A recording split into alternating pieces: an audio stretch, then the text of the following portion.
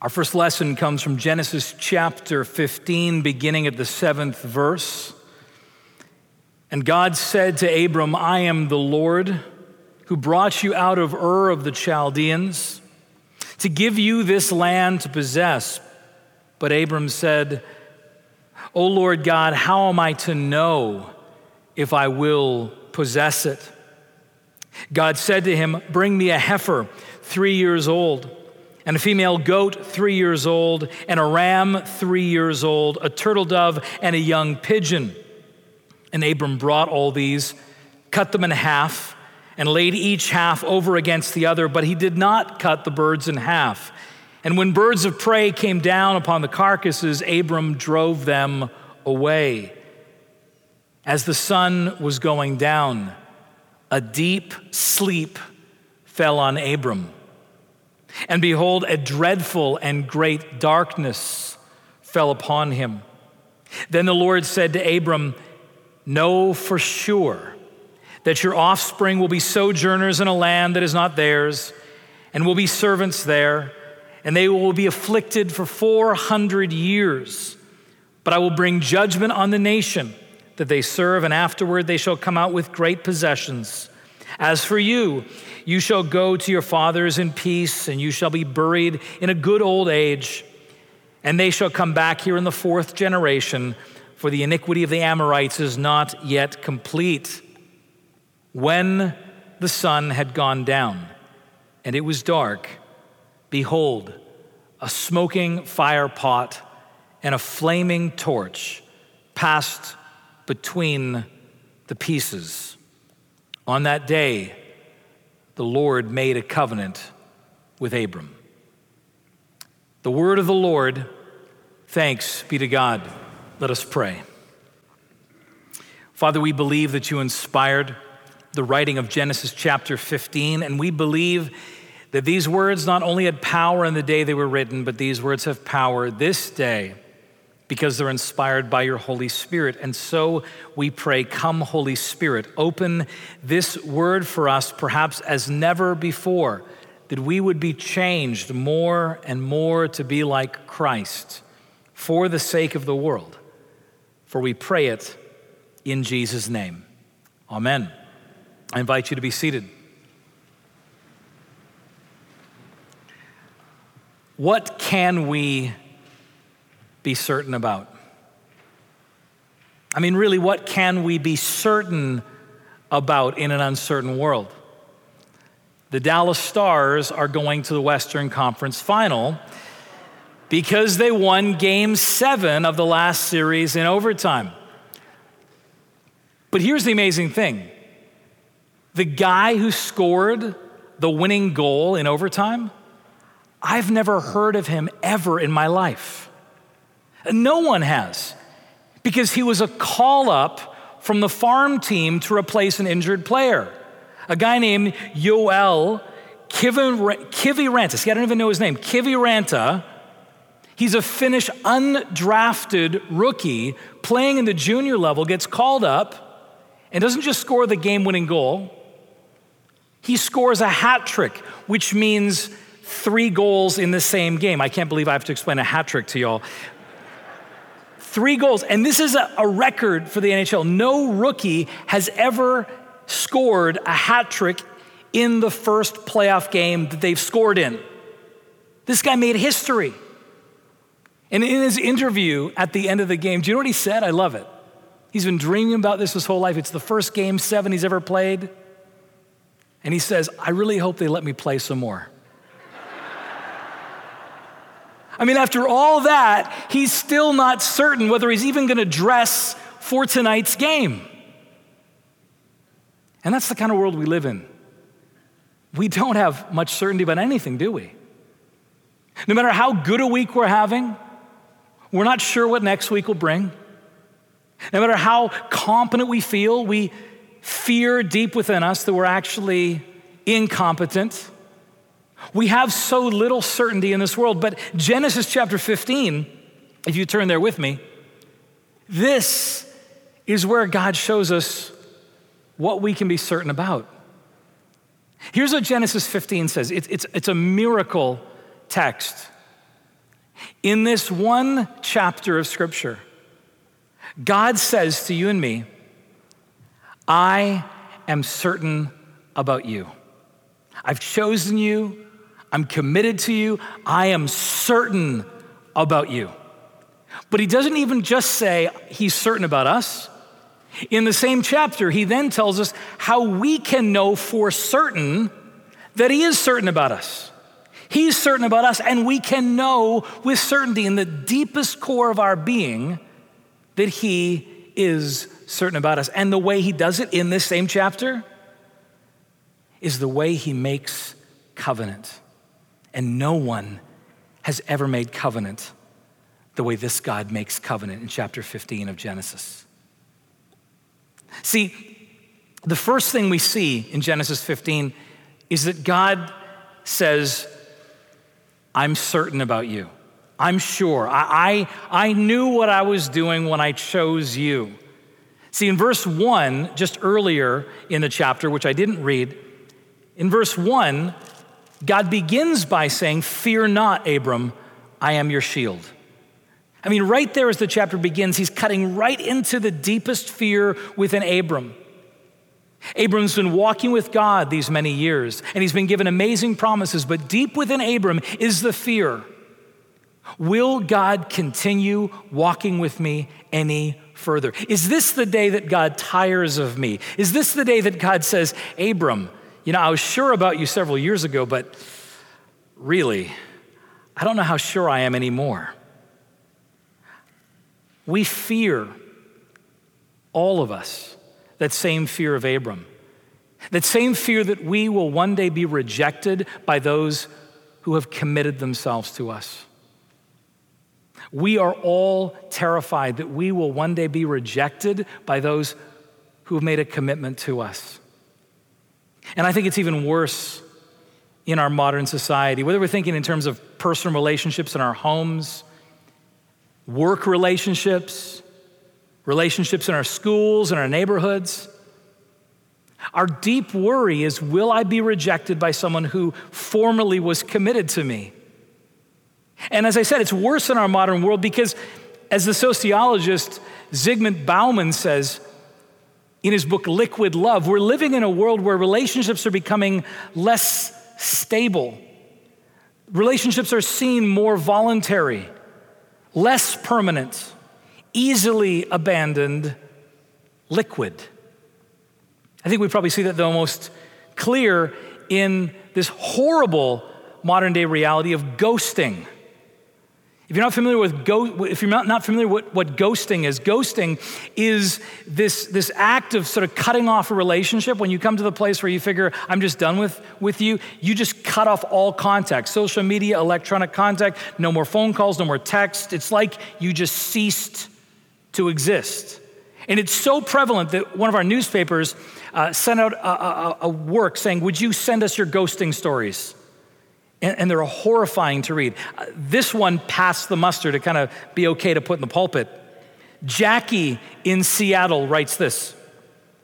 One time a guy I was seeing for a few weeks reached out to make plans for the next day, and then I never heard from him again. I reached out to say, no big deal if you're not interested, just can I know that you're okay? Or, hey, no big deal, can I just have my parking pass back? Nothing. I was actually checking obituaries, she writes. I ended up running into him on the town a few months later. He closed his bar tab, pretended to be on his phone, and walked out right past me. She says, ghosting has become so common that my goal in dating now is to meet a guy who would actually dump me to my face. This is the world we live in. We are terrified, perhaps even more so, of being rejected by those who said they were committed to us. And it makes it especially hard when we're going through difficult times. Listen to Abraham's complaint. Abram says in verse 2 and 3, the difficult season he's having. This is why he's doubting everything. Verse 2 and 3, Abram says, "O Lord, what will you give me? For I continue childless." I mean, God's made a promise to him that he'll build a mighty nation, a promise that Abram, father, will become Abraham, the father of many. But there's no kids yet. I've been walking with you and there's no offspring. He goes on further in verse 3 to say, behold, you've given me no offspring. A member of my household will be my heir. One of the servants in my house is going to have to carry on my name because, God, it doesn't seem that you're being faithful to the promise you made. What Abram is saying underneath all of this is this all, this hardship, a sign that maybe your commitment is waning? Maybe, God, your commitment to me is wavering. Like, I get it. If you're having second thoughts about me, I would have second thoughts about me too. But does all this hardship mean that maybe you're rethinking this? And God comes in with clarity in verse 4 and says to Abram, this man shall not be your heir. Your very own son shall be your heir. I'm good for the promise I made to you. And then verse 5, that wonderful picture, God says, look toward heaven and number the stars if you're able to number them. And he said to Abram, so shall your offspring be. I am still committed to the promises I made to you, Abram. Even when it seems that everything is going wrong, Abram, I am certain about you. It's why when we come to night prayer, perhaps the most uncertain moment of our day often, everything's cascaded together and we come to night prayer in Compline, there's that amazing prayer, be present, O merciful Father, through the silent hours of this night, so that we who are wearied by the changes and chances of this fleeting world may repose upon your eternal changelessness. Oh God, the world around me seems to constantly be changing, but you have promised that you will not change. You are certain about me. As God says to Joshua, I will never leave you or forsake you. As Jesus says in John 15, you did not choose me, I chose you. God is saying, I'm certain about you. I'm sure in the choice I made. But then it gets even better. God says, and you can know for certain that I'm certain about you. See, in verse 8, Abram says, oh Lord God, how am I to know? How can I know this? And at first it sounds almost contradictory because back in verse 6, we're told that Abram believed God and God reckoned it to him as righteousness. You think, so is this now contradictory, like you believe, but now you don't believe and you want to know? Or is this more like a Mark 9 moment with the father of the paralytic son saying, Lord, I believe, help my unbelief? Or perhaps is this Abram truly saying, Lord, I believe, but I want to know it in the core of my being. I want to believe with a degree of certainty. And here's the problem we run into is oftentimes when we talk like this, we think, well, no. That's the faith and certainty. They don't go hand in hand. Faith is faith and certainty is certainty, and they have nothing to do with each other, right? Faith is ethereal. Faith is walking without knowing and without sight, and there's a huge degree of truth to that. I mean, faith includes doubts, right? We're supposed to have doubts mixed in together. On the evening of the resurrection, the disciples meet together with the risen Lord Jesus, and we're told that they were both doubting and they were full of faith. It's mixed together, as Frederick Buechner says, that doubt is the ants in the pants of faith. It keeps us awake and moving. But faith is still something that can be strong and can grow and become more and more certain over time. Faith is not blind. Faith is not to be unreasonable. Faith is not static nor weak. Faith is meant to grow. And do you notice that God doesn't get upset with Abram's request, how can I know? He doesn't get upset with his request, oh Lord, I want to know this for certain. God says, I can answer that. You can bring me that question, how can I know? And I'll answer your question, how can I know? I can build certainty into your life, Abram. I can make your faith even stronger, even more stable, yes, even more certain. As the preacher in Hebrews chapter 11, verse 1 says, faith is the assurance of things hoped for, the conviction of things not seen. Faith is to grow. We're to have more and more certainty. It's a good thing for you to pray to God, Lord, give me more certainty in my faith. Monica, this last week, bought me some customized license plates for my truck.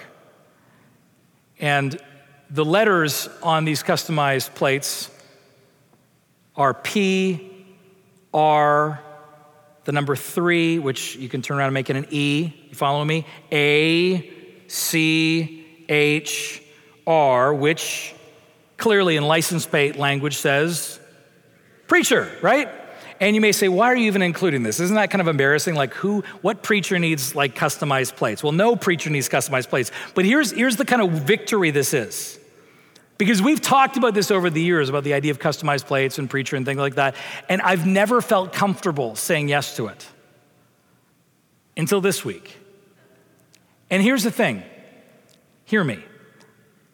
After 25 years of preaching, I finally have grown just barely into enough certainty that I am a preacher, that I can put preacher on my car. Right? It takes time, but certainty grows. We look at our lives, we recognize in time we actually do grow stronger in what God has given us as a gift of faith. Faith's trajectory is to grow. Like Luke says in the prologue of his gospel, that by reading this gospel, you may have certainty about the things that you've been taught. See, God says, I'm certain about you. And he says, and you can know that with certainty. With a growing degree of certainty, you can know that I'm certain about you. But the question, of course, is how? I mean, what could God do to convince me and you that he's certain about us and that's never going to change? Like, what could he possibly do that would prove that point so well that to the core of my being, I could say, okay, Lord, I think I actually can begin to know with certainty that you really are not going to give up on me. Well, see, God makes a covenant with Abram. Verse 9, it's a strange verse when God, in response to Abram's question, how can I know? God says, go get, verse 9 says, go get a heifer, a female goat, and a ram, and a turtle dove, and a young pigeon. You think this is going to be like a Christmas carol. What is that all about? What's all these animals about? Here's the thing, Abram knows exactly what it means, because immediately in verse 10, without any further instruction, we're told that Abram brings them, cuts them in half, lays them each half over against the other. He cuts the animals in half and lays them in a row. And you want to say, what gives? What is this craziness all about? Abram understands that what God is doing is making a covenant with him.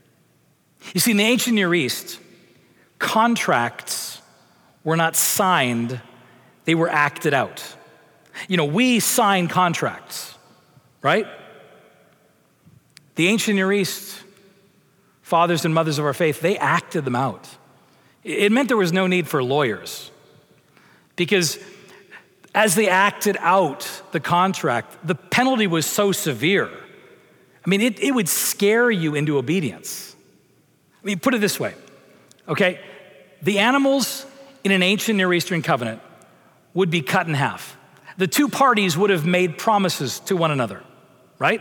I'll do this for you and you do this for me. It's sort of a mutual quid pro quo. You do a bit and I'll do a bit and we're in agreement. And then here's this dead runway of animals, And each party would then walk between the dead animals as part of the acting out the covenant.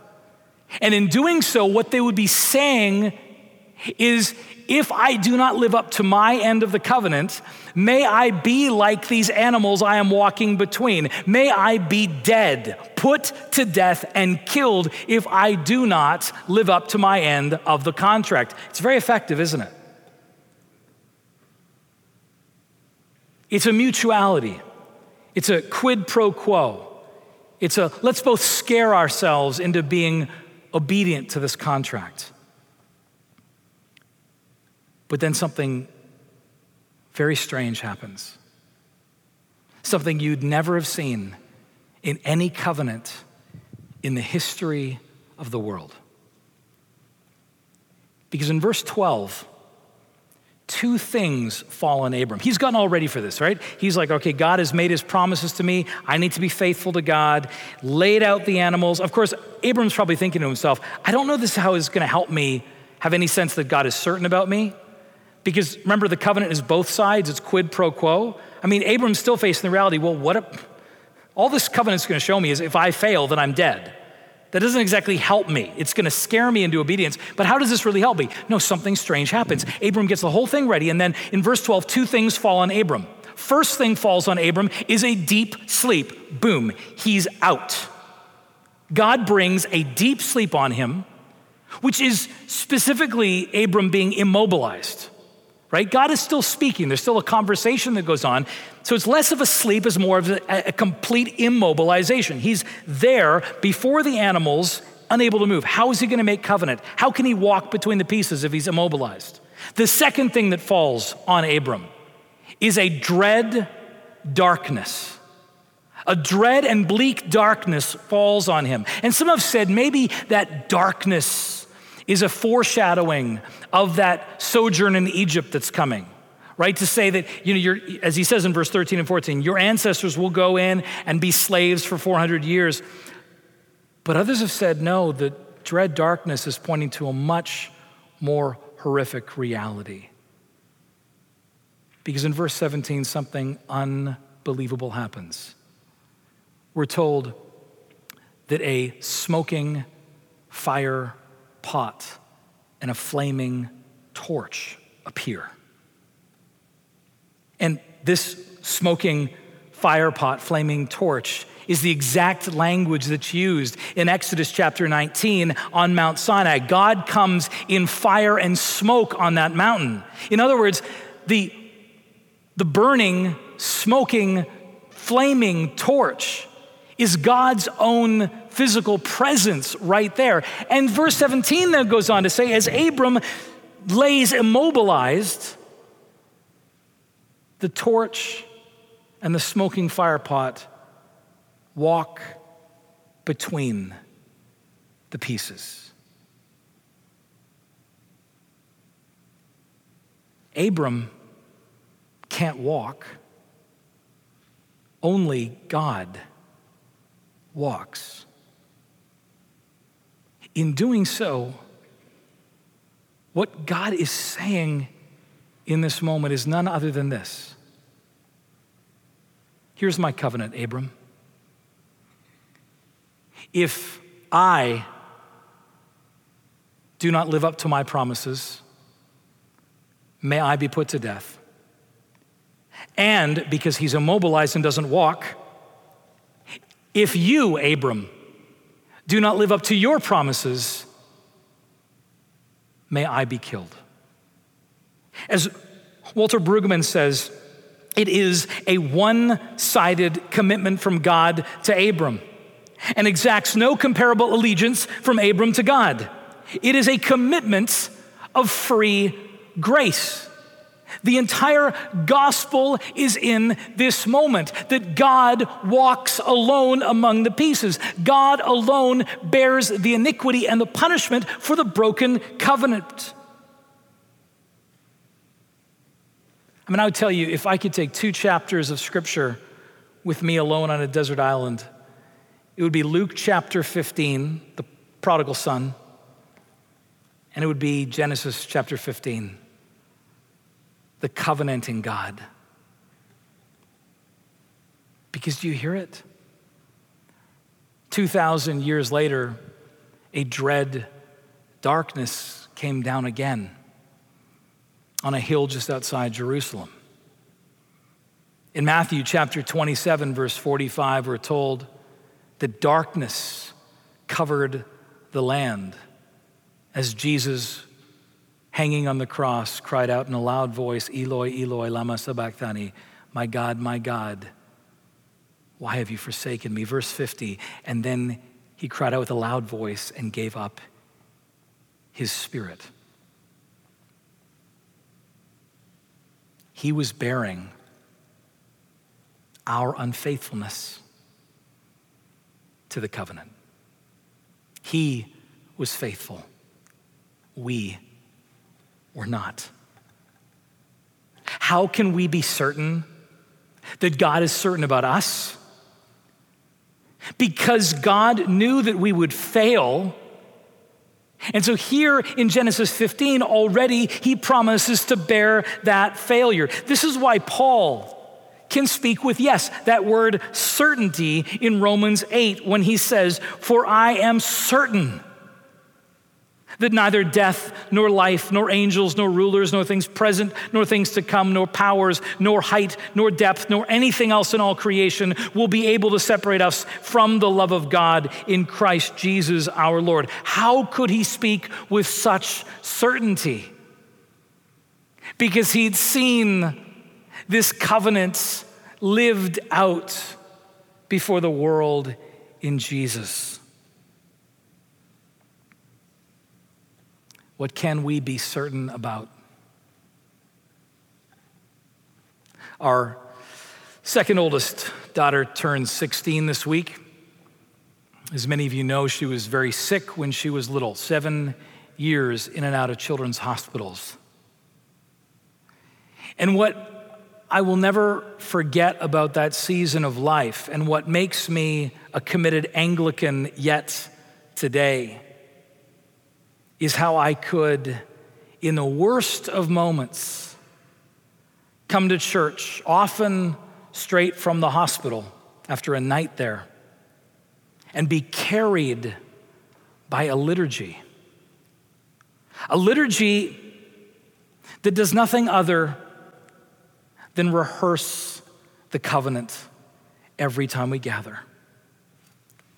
Right here, in word and in sacrament, we rehearse, we act out this covenant again, this one-sided covenant where God walks alone, which means that no matter what's happening in your life, no matter how discouraged you may be, no matter how much you feel like the promises that God has made to you have not yet come true in your life.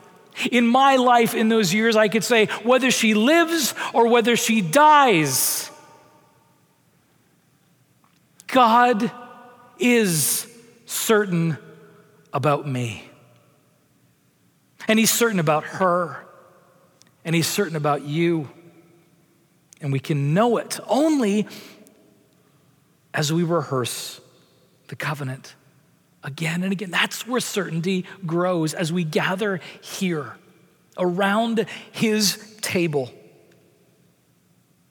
Come, friends, to his table. I'm very aware that this is our first Sunday live streaming. And therefore we have many who for a season are not going to be able to come back or have not been able to come back. But hear this from me, that when you are able, when you feel it is safe, come to the Father's table. Come, return, so that we can rehearse covenant together, so that we can grow in our certainty that God is certain about us, so that we can grow in our certainty he will never leave us or forsake us, so that we can grow in our certainty that God will never ghost you. In the name of the Father, and of the Son, and of the Holy Spirit. Amen.